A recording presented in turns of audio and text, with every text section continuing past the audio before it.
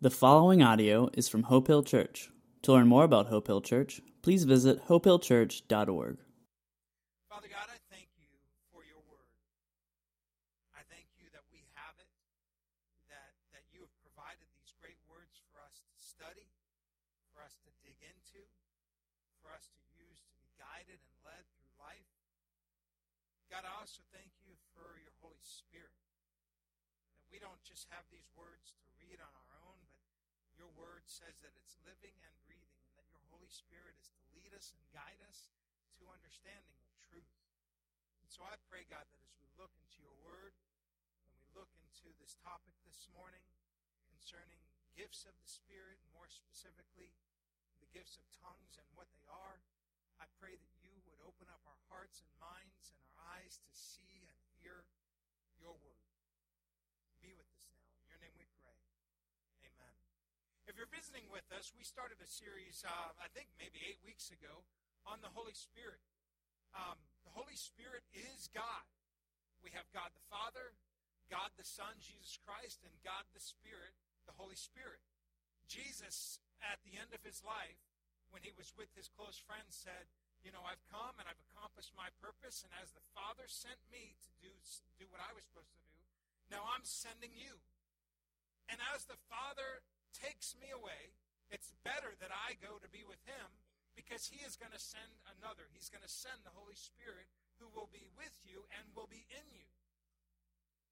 And you need him. In Acts chapter 1, verse 8, he says, you're going to be my witnesses in Jerusalem, Judea, and to the ends of the world.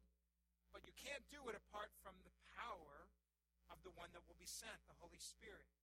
He will come and give you power. The word there is dunamis. It's not just a warm, fuzzy feeling. Dynamite is not warm and fuzzy. Well, it's warm in other ways, but not really fuzzy.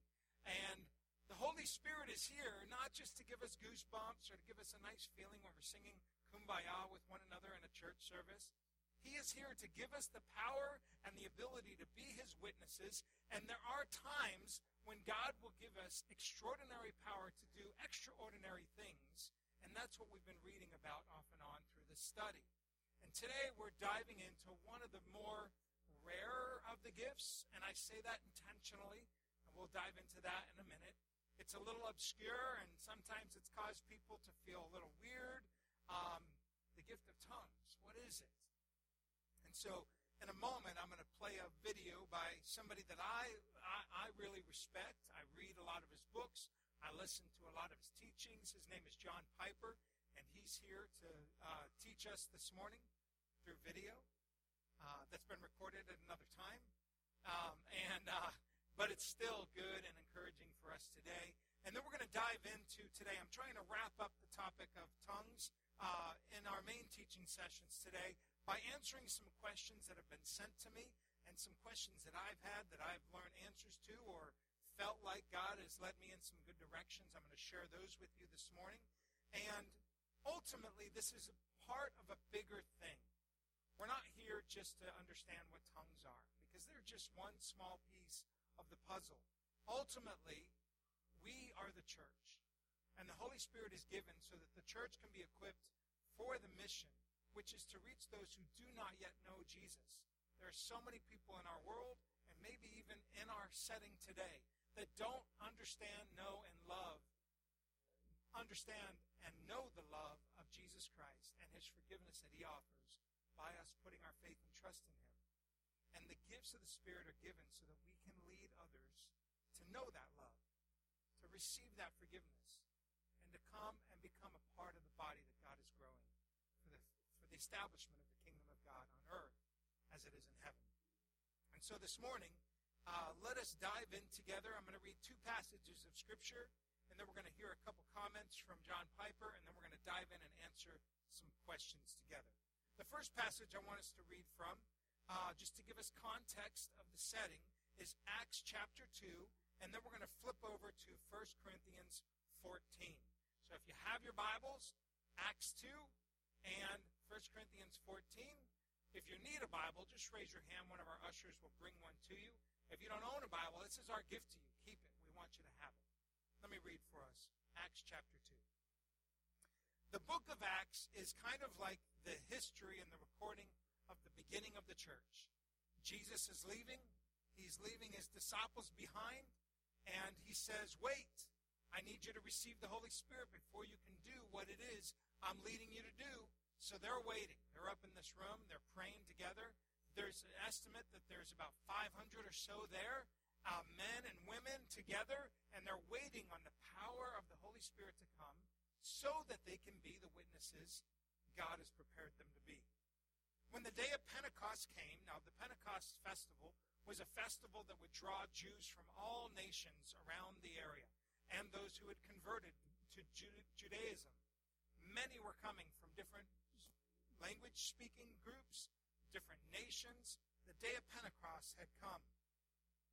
All of the disciples, the followers, were together in one place. Suddenly a sound like the blowing of a violent wind came from heaven and filled the whole house where they were sitting. They saw what seemed to be tongues of fire that separated and came to rest on each of them. All of them were filled with the Holy Spirit, and they began to speak in other tongues, as the Spirit enabled them. Now, there were staying there in Jerusalem God-fearing Jews from every nation under heaven. When they heard the sound, a crowd came together in bewilderment, because each one of them heard the speaking in their own language.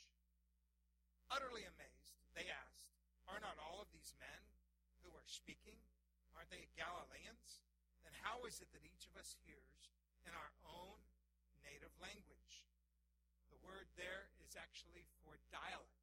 They did not only hear their language, they heard their version of a dialect, their specific version of that language.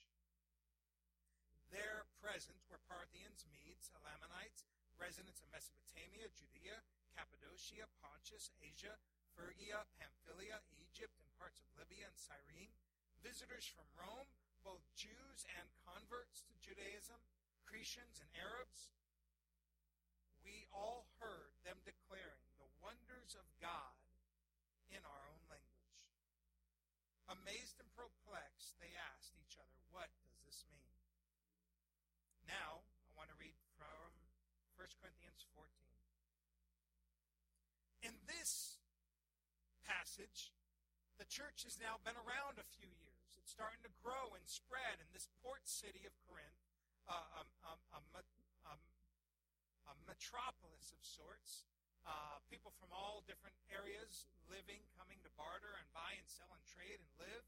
It's a happening place. And the church is beginning to grow here.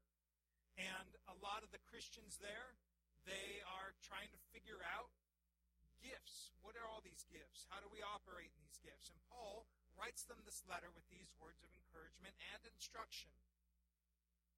Follow the way of love, he starts off. That's the ultimate thing behind all of the commandments of God.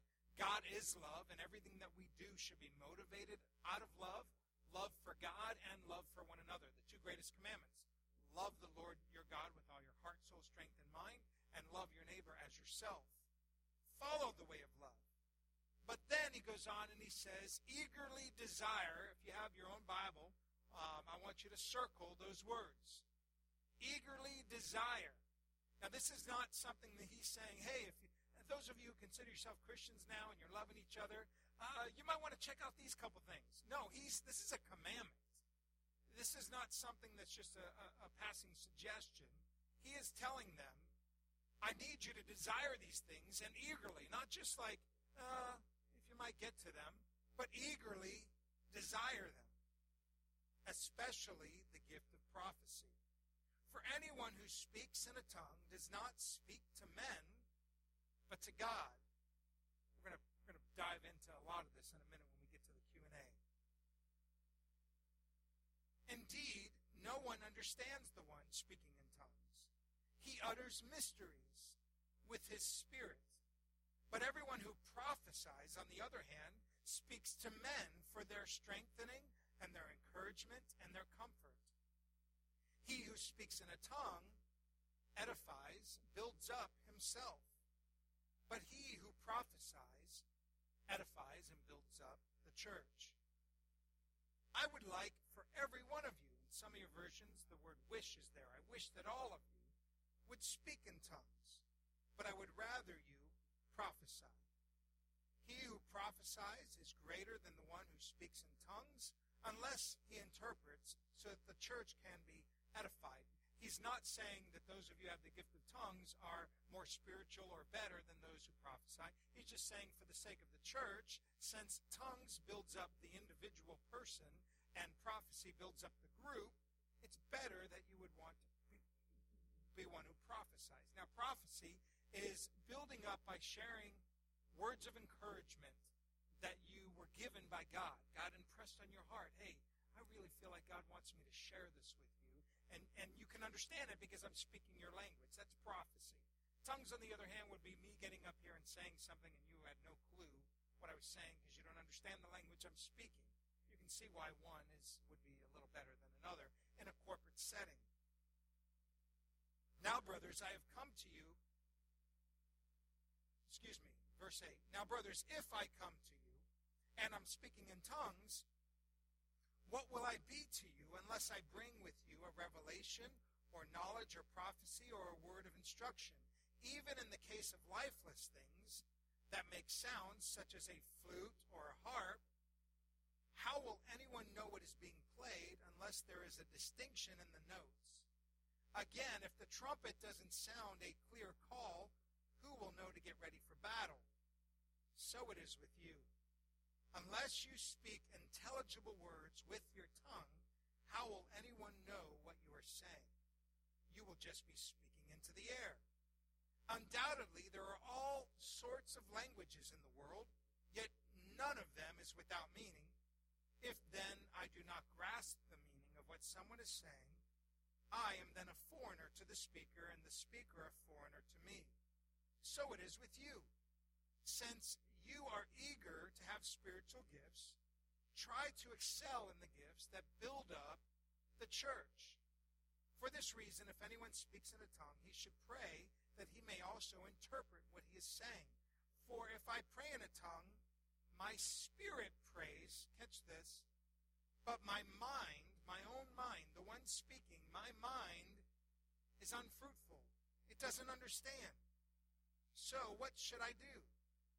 I will pray with my spirit. He doesn't say, I'm not going to pray that way anymore. He says, no, I'm going to pray still with my spirit, but I also pray with my mind.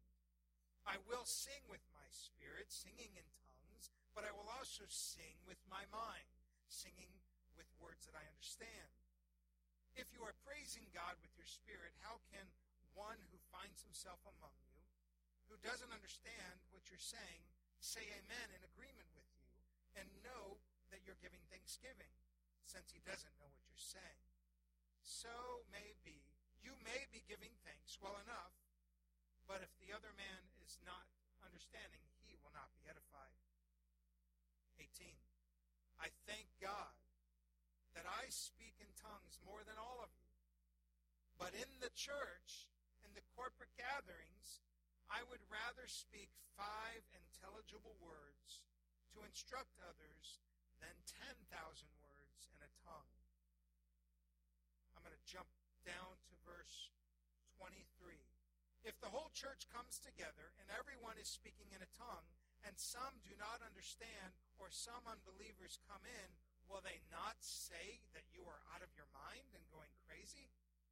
But if an unbeliever or someone who does not understand comes in while everybody is prophesying, he will be convinced by all that he is a sinner and that he may face judgment, or will be judged by all, and the secrets of his heart will be laid bare, because he's understanding what's being said.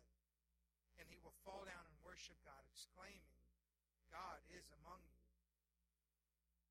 There is more that we're going to say as we dive into the questions and answers, and more I'm going to allude to in a few minutes about order and how we should use tongues. But before I dive into some of those thoughts, I want you to hear from John Piper. This is a recording of a question he was asked what tongues were.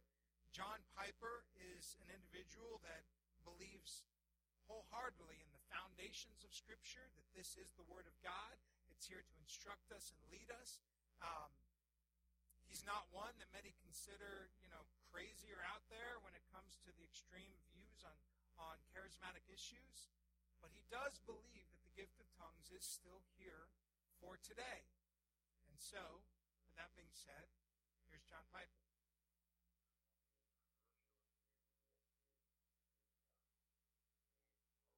Pastoral ministry at Bethlehem, you've encouraged your people to pursue the full range of the spiritual gifts. What do you mean by speaking in tongues, and how have they operated or not operated during your pastorate? We've gone through seasons at Bethlehem where we focus more or less on these things, and it seems like if you don't talk about them from the pulpit and teach on them, at least in our context, they tend to fade into the background. And so we go through seasons, and I would say that prominent seasons have been where they're just not in the forefront. That is, the extraordinary gifts like tongues. And I'm okay with that, since my sense is that Paul was not eager to forefront that gift, but was a little bit miffed that it was being foregrounded as much as it was when he wrote 1 Corinthians 12. He was having to give restraint to it rather than promote it. He said, I'd rather speak 5,000 or 10,000 words with my mouth and with my mind than 5 words with my mind than 10,000 with the tongue.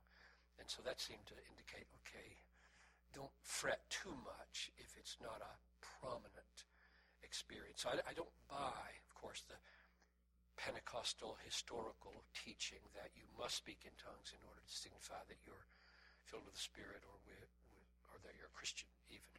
So the function that it has is that it's a gift. It's there. I see no reason for arguing that anything has changed in the history of redemption, that between the age of the apostles and our age, that gift should have disappeared. If God wants it to disappear, he'll make it disappear. But I don't see any mandate that we not pursue it, but I see, in fact, encouragements that we do. So I think I see at least two kinds of expressions of it. One would be where it is an actual language. And I've heard stories that people, without knowing what they're doing, have spoken a language that somebody from another people group understood. And so that would be one view.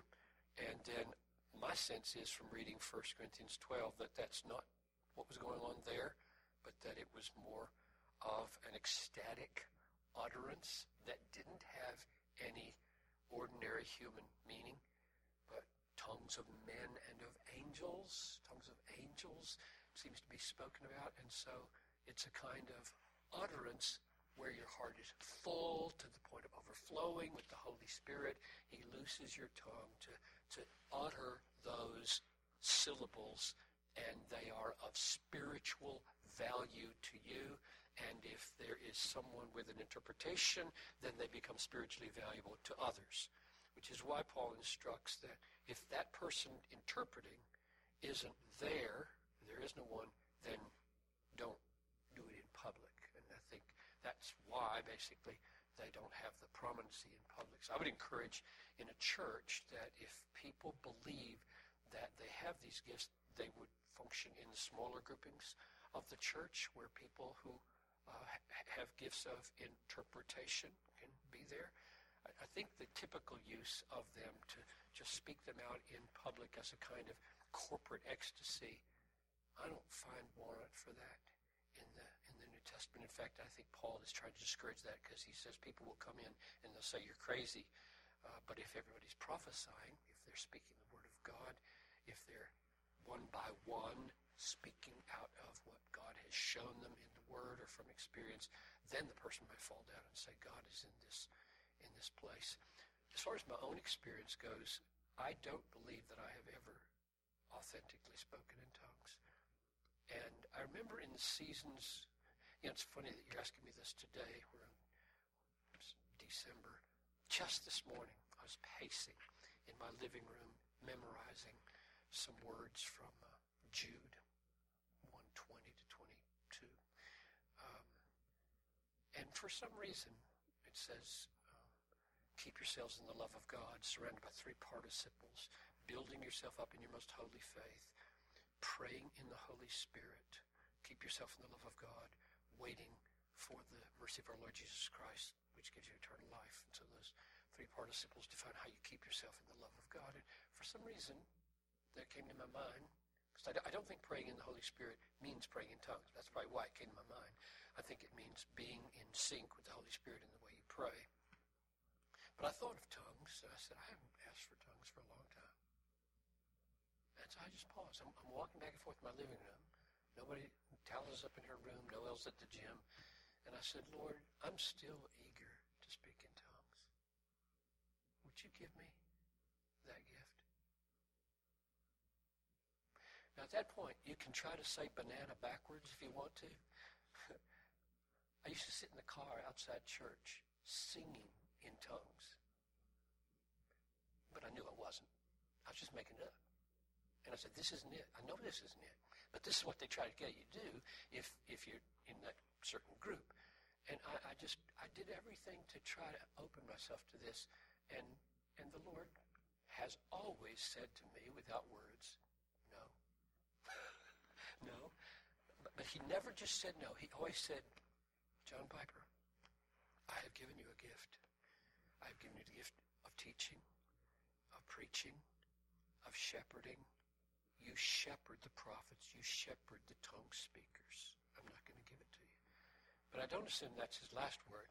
And so every now and then, I'm just going to go back to him like a child and say, a lot of my brothers and sisters have this toy, this gift. Can I have it too? And if he says no, because it might go to your head, or because you'd misuse it, or because or whatever, it's his business. So I don't think tongues is a prominent or primary gift. It tends to become that because it's so strange and so rare and so unusual. But I don't think in the New Testament it is normative. In fact, at the end of 1 Corinthians 12, it says, do all speak in tongues? Do all prophesy? Do all have work miracles? No, they don't all. And so I don't feel guilt for not having it. I feel like I'm submitting to my Father in heaven. The following passages that I'm going to share with you, I'm not going to be able to get to everything that I have in your notes just for sake of time, but I want you to have them so that on your own, as I say each week, I want to encourage you to be people who study the Word of God. That's what God calls us to do. And so the notes that I've given for you today, I'm going to go through them quickly in the short time we have together, but I have them there for you to do further study on your own and to read the passages that I've written there and around them, and let the Holy Spirit bring to light more of the truth behind what he's been sharing with me. And so I'm just going to go through, basically I've kind of written down some questions and then get to the heart of some of the foundational issues, and I'm going to attempt to do the best I can to answer some of those questions. So the first one is, are tongues a human language? From the readings we saw today in the book of Acts in chapter 2, we see that to be the case. The first time the Holy Spirit's given, he's sent to indwell and live in the hearts of those who are now believers in Jesus, and he gives them the ability to speak languages they had not yet learned or known. We saw the list there. There was several listed of people from different nations and languages and even dialects. And these people were given the ability to speak. It would be like me all of a sudden speaking French. I haven't learned anything but parlez-vous français or something like that, okay? All of a sudden I'd be able to speak a language I had never studied. And that seems to be the case in Acts chapter 2. But at the same time, Paul is alluding to a various kind of tongues, as recorded in 1 Corinthians chapter 12, a tongues of men, things we can understand, and a tongue of angels. Now, some have taken that to be the idea that there is this special code language, that the reason you need the gift of tongues is so that you can fight against Satan and demons, because the gift of tongues is a code language that they can't understand. But that's not in the Bible anywhere. So I really want us to be careful not to build our belief based on things not found in Scripture. But Paul does clearly state that there is a tongue of man and a tongue of angels. That when someone is praying in tongues, or he'll even say, I'll sing in tongues at times and my mind is unfruitful. So what will I do? Will I stop doing that? No. I will sing in tongues. I will pray in tongues. I will pray in my mind, and I will sing in my mind. I will sing things I understand, and at times when I have the gift of tongues, I will also let those words come out of my mouth. But he said, my mind is out unfruitful. There are things that are going to be said that no one will understand. If tongues were always just the ability to speak another human language, then Paul's instructions would not really make sense. Paul says, if you're all speaking in tongues and unbelievers come into your gathering, if they were only languages, wouldn't that actually be beneficial? And especially in a city like Corinth, a port city where people from different tribes and languages and nations, and they come in and, wow, you're speaking my language. I can understand that. But he's saying, no, that to them it's all gibberish, and they're going to think you're just crazy. So again, we see here that tongues can be the ability to speak a human language, but at times it's going to be a tongues of angels, something that's not understood by you or I, and the speaker doesn't even necessarily understand it unless another gift is given, the gift of interpretation, which can come at times. Now, in our congregation, there are some of you who believe you already have this gift, and some may receive it eventually. I've not yet met anyone who believes they have the gift of interpretation. And if you feel like you are one that does, I'd love to meet you and learn that about you as well. Because I do believe that the gift of tongues are necessary and they're still needed. That the kingdom of God is still being established. And the gift of tongues was given so that the mission of God could be accomplished. And the mission of God is not yet complete. So I believe the gifts still exist for us today. All right, let's move on to our next question. What does Paul say is the purpose of tongues? The purpose of tongues, initially, people will say, well, it's for evangelism. If you look at Acts chapter 2, my pushback here, and in the studies I've been reading, is I don't see tongues used in an evangelistic way in Scripture. By evangelism, I mean me speaking to you. You don't yet believe in Jesus, and because I'm speaking in tongues, all of a sudden now you believe in Jesus. Now, if you look at Acts and you look at what was being said by those who've been given that miracle of the ability to speak these other languages, what they're declaring is not the gospel necessarily. They're declaring the mighty works of God. So you have this group of people all now praying in tongues and declaring the mighty works of God is what the verse says. They're declaring, God, you're a God of healing. God, you're a God who raises the dead. God, you're a God who fights back fear. They're praising God and building up God, and they're all doing it, and it's heard, and this crowd gathers, and then Peter says, hey, now that you're here, let me tell you what's going on. And he shares with them the gospel, how much Jesus loves them, how many of them present there were the reason he was crucified and went to the cross. And he shares with them how they can receive forgiveness, redemption, and salvation. And 3,000 people put their faith and trust in Jesus that day. In this particular case, don't worry. We like it. Cry in tongues all you want. According to the passages we see in Acts, we see 3 times that tongues is spoken in Acts. In Acts chapter 2, we saw the disciples given that miraculous ability to speak a language they did not yet learn. And later in Acts, there's an account between a guy named Peter, the disciple Peter, the apostle Peter, and a guy named Cornelius, who's a Gentile. He's not Jewish. He's not a believer. And Peter is chilling at a friend's house. He's got a friend named Simon the tanner, and he's up on his roof, and he's sunbathing and taking a nap. And while he's dreaming, this table comes out of heaven. Now, Peter, being Jewish, they had a very strict dietary set of rules that they followed. No bacon, no sausage, no ham. Okay? Something had to change there, and Jesus changes it. All right? God sends in this dream a table out of heaven, bacon from heaven. I know it was heavenly. And it comes down, And this table comes down full of food that Peter, up to this point, has not been permitted to eat. And in the dream, he hears his voice say, Peter, get up and eat. And he's like, wait a minute, this has got to be a test. I'm not allowed to eat that, God. And God says, who are you to call dirty what I have called clean? And this was God's way, I believe, that he was saying, I didn't come just for the Jews. And many of you, you look at Gentiles, you look at them as unclean and impure. The gospel has begun with you, but it's ready to spread all over the world. It's going to the Gentiles next. And all of a sudden, Peter's woken up because there's a knock at his door. And the knock at the door is Cornelius, this Gentile. And he's like, hey, I heard you, Peter, can tell me about this guy named Jesus. Will you come to my house and tell us all about it? And so Peter goes with Cornelius. They get to the house, and everyone in the house is listening to Peter. And as Peter is explaining who Jesus is and how salvation is made possible, forgiveness, and how we can be a part of the family of God, the Bible says that the Holy Spirit, in the middle of Peter's preaching, falls on them.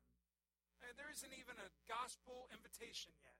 He's just preaching, and the Holy Spirit falls on them, and the whole family starts praising God and speaking in tongues. And so many people have said, well, there you go. Every time the Holy Spirit comes, there has to be tongues.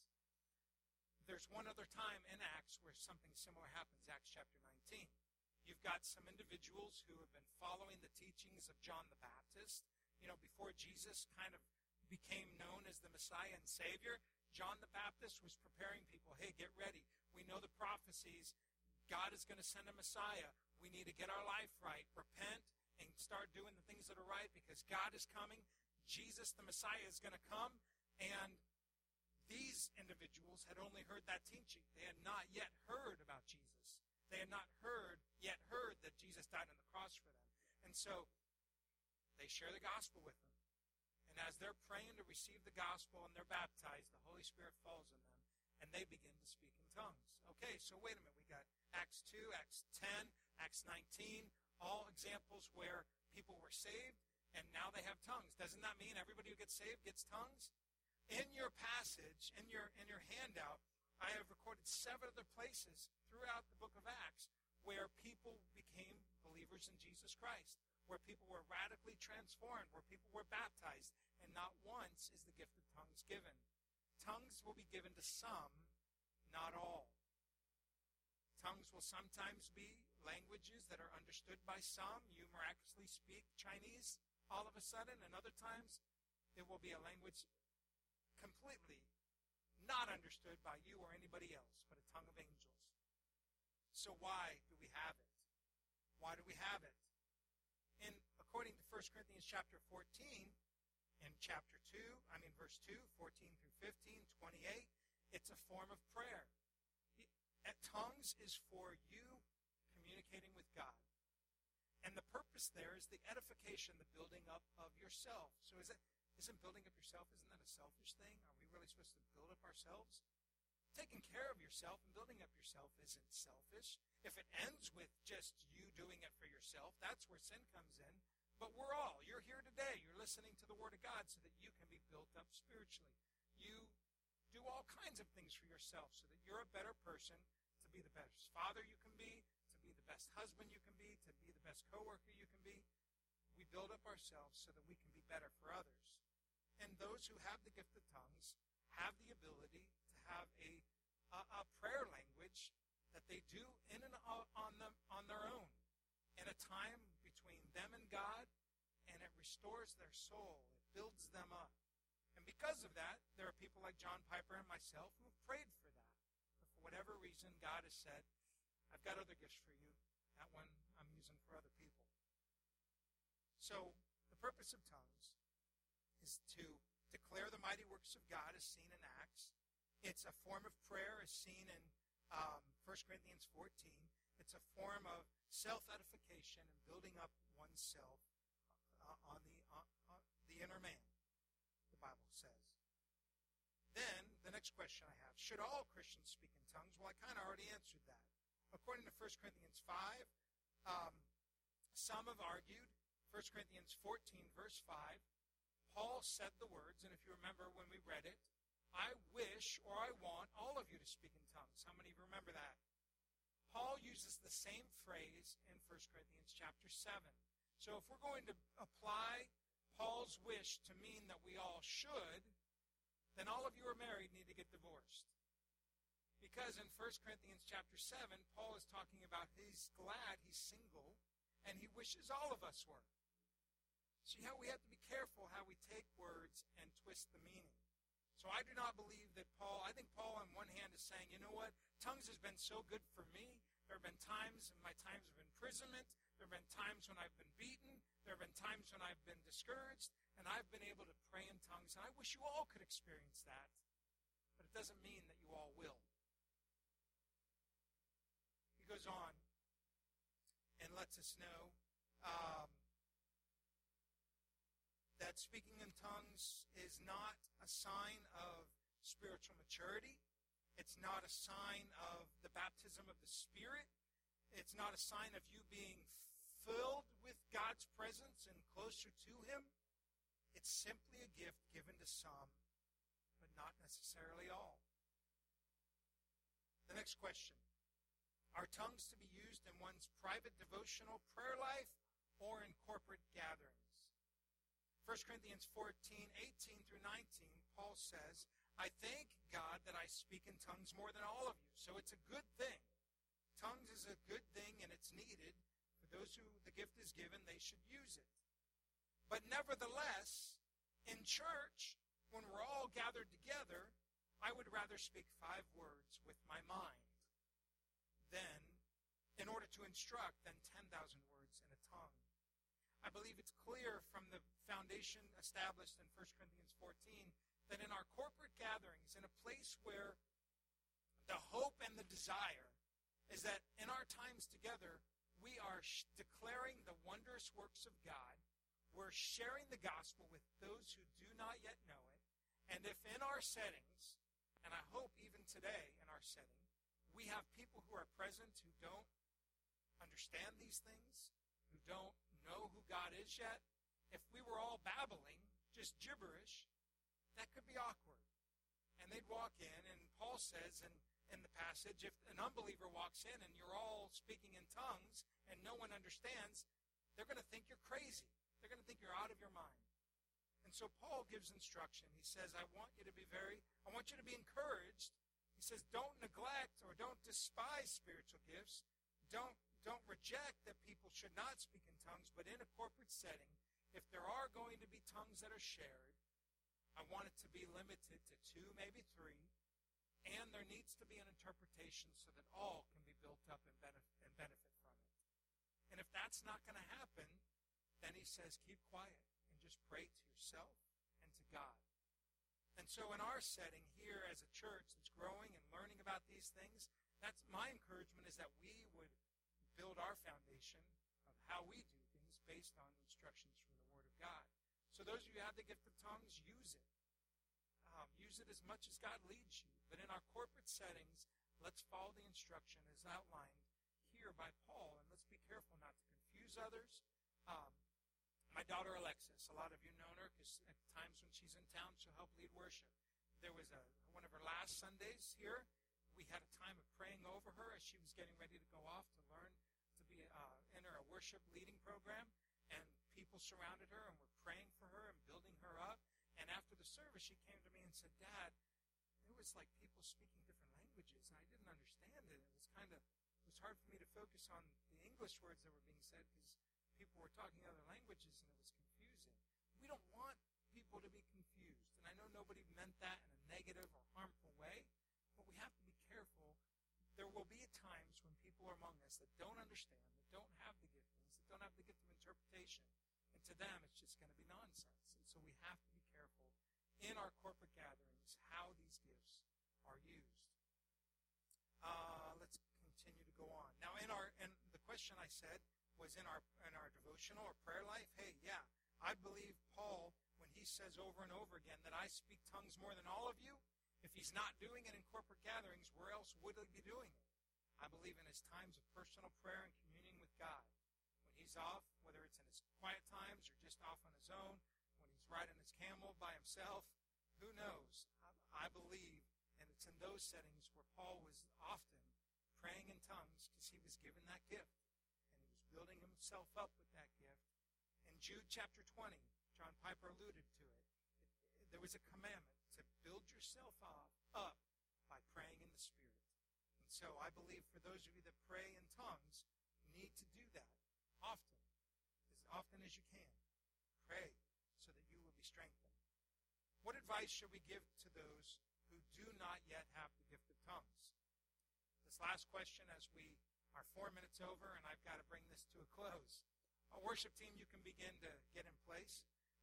What do we do for those who don't? You know, when I was 17 years old, I was falling in love with Jesus. I was feeling called to ministry, and I wanted everything he had. And there were times, night after night, that I would be just coming before him and just begging him, Jesus, if you want me to have this gift of tongues, for whatever reason, I don't even know what it is, but if you want me to have it, please give it to me. My encouragement is that if you are unsure about what it is, and you want to know if God wants you to have it, then just ask him. Now, there are many gifts, and tongues is one of those rare different kind of gifts, and my encouragement is that we all would be pursuing the greater gifts, not greater as in they're better, but gifts that will build up each other. But for those of you that find yourself desiring tongues, ask for it. In Luke chapter 11, it says this. Now suppose one of you fathers is asked by a son for a fish. Will he not give him a snake instead of the fish? Or if he's asked for an egg, will he not give him a scorpion? He won't do that, will he? If you then, being evil, know how to give good gifts to your children, how much more do you think your heavenly Father will give the Holy Spirit to those who ask him? And my encouragement is don't be afraid. Don't be afraid. Well, should I ask for that? Don't be afraid. Just ask. You have a Father who loves you. He's not going to give you a snake when you ask for a blessing. He's going to give you what you need. And to some of you, when you ask for the gift of tongues, he will give it to you. Others, he's got another plan in store for you. Be ready to receive it. Let each of you go to him asking for what he wants to give you. The second thing, don't be afraid of losing control. Those who have the gift of tongues, I've talked to many friends who have the gift of tongues. It's not like all of a sudden they lose control and they start just gibbering, on and on, uncontrollably. Paul says, hey, if you have the gift of tongues, I don't want you to do it in corporate settings. So that tells us that we have the ability to say, all right, I'm going to do it now, and I'm not going to do it now. We have the ability to turn it on and to turn it off. And so I encourage you to not be afraid that if you seek this gift, that you might lose control and start babbling uncontrollably. It won't happen like that. Now, the Holy Spirit will form words that you don't know, and he'll form them. In my one experience, for those of you that heard me tell my story a few weeks ago, there was one time, and only one time, when God kind of gave me a taste of what tongues was. I was singing a worship song, and when the English words stopped, all of a sudden foreign words came out of my mouth, and I wasn't confused. I felt joy. I felt peace. I was like, wow, is this tongues? It was weird. And I learned from that experience that was God's way of saying, hey, if I want to do it, I'll do it. And he did it. He hasn't done it again since. I've asked, but oh well. All right. Third, those who receive the gift of tongues are not spiritual elite. They're not like on the varsity squad. You're not better if you have that gift than those who don't. It's not a sign of being filled with the Holy Spirit.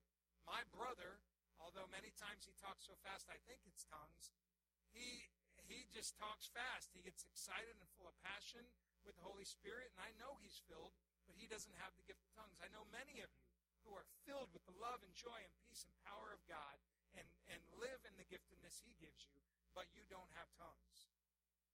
Fourth, don't try to fake it till you make it. If you don't speak in tongues but want to, you don't feel like you have to prime the pump by repeatedly saying banana backwards until it comes. In some circles it's taught. Say these phrases over and over again and you'll start to speak in tongues. Write them down. Write down Honda, Suzuki, Mitsubishi. Okay? Now say them over and over again and it'll sound like you're speaking in tongues, but it's just going to be you.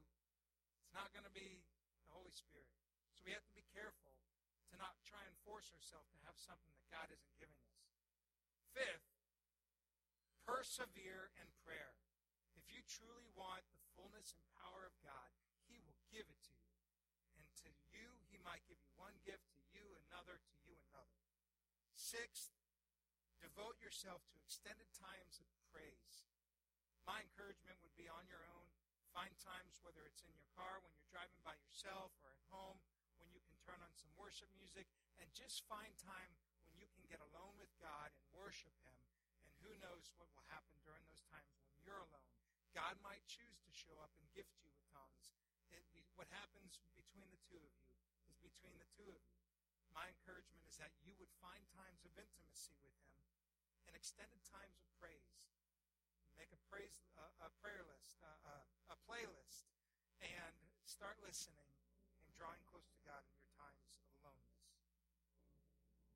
We're over, and so we're going to bring this to a close. My encouragement is that if you have more questions, write them down. If you have something you feel like God is laying on your heart that should be shared, write it down. At the end of last service, somebody did that. They brought this to me. And it's real encouraging. I'm not going to share it yet because I haven't read it fully. But my encouragement is that God wants to use each and every one of us. He's going to give us each different giftings. He's going to give us each different words of encouragement.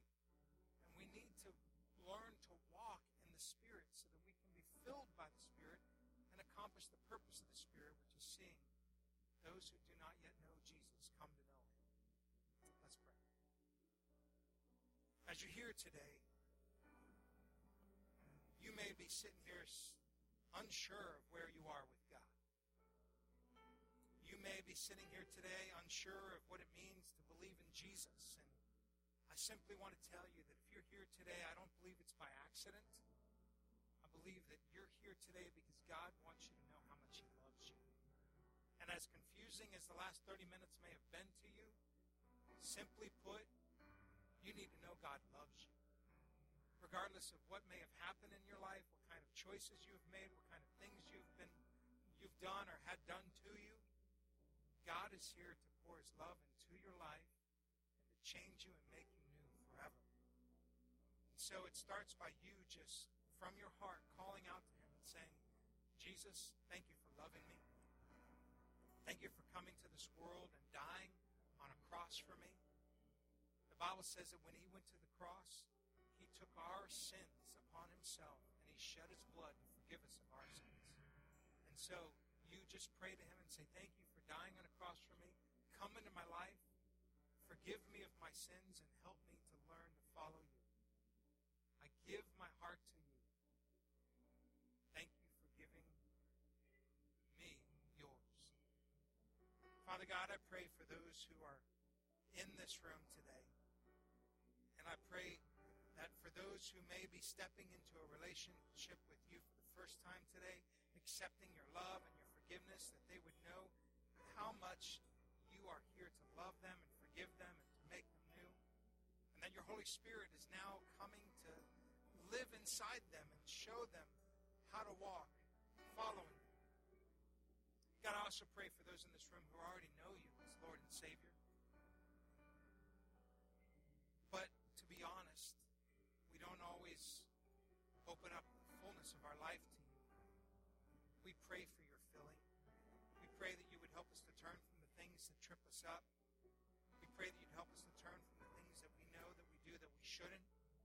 And that we would put our eyes and our focus and our path would be towards you, allowing you to come in and invade every area of our life and make us the people you want us to be, so that we can reach those you've put into life around us.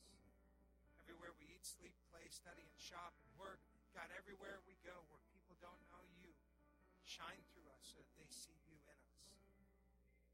God, I pray for those in this room who may be desiring your gifts. We all should be eagerly desiring your gifts. God, I pray if there's someone here today who is uncertain of what their gifts are, that they would ask you, our loving Father, who gives lavishly. You pour into our lives the gifts that you want us to have. I pray that you'd help us to call seek after you and to begin taking baby steps towards you to discover what the gifts are that you've given us. As our worship team closes us in this last song, I want to encourage you as you feel led. We'll have prayer team members standing around the room. If you gave your heart to Jesus today by asking him to come into your life and forgive you of your sins and to make you new, I want you to get up and go and pray with one of them and let them know that you prayed to receive Jesus today, and let them pray with you. If you're here today and you would say, I'm one of those Christians who isn't quite sold out, I don't know that I'm really filled the way I should be with God's power and presence, will you pray for me? I want to encourage you to get up and go and find one of our prayer team members and ask them to pray over you. And if you're unsure of what your gifts are and you just want direction, I encourage you to get up and to go and find one of our prayer team members and say, I want the gifts, whatever they are. Will you pray that God would help me to discover them and that he would pour them freely into my life? Let us take time to pray for one another. And a closing thought. If you're here and you're sick or struggling, if your family is struggling, if there's some burden or brokenness that you're carrying on your own, let us pray with you about that as well. We want to walk through this journey with you together. So whatever it is, respond now. And let's seek our Father in prayer. God, move among us now